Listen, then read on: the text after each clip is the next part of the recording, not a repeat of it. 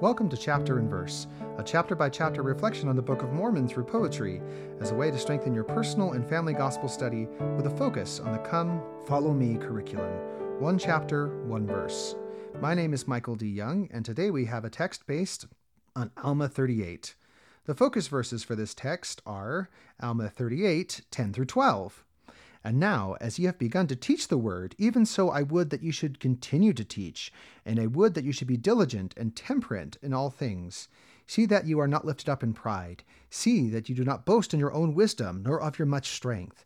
Use boldness, but not overbearance, and also see that ye bridle all your passions, that ye may be filled with love.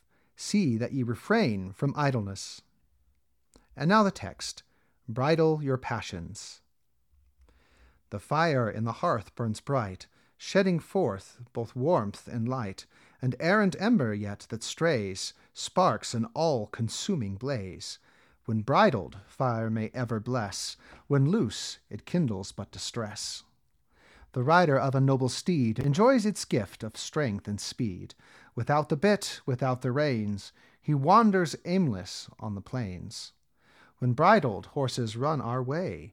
When loosed, these creatures run away. The passions in each human heart to each may joy and love impart, but left unchecked they may destroy the happiness we should enjoy. When bridled, passions make us free. When loosed, they bring iniquity. Thank you for listening. If you like what you hear, please share.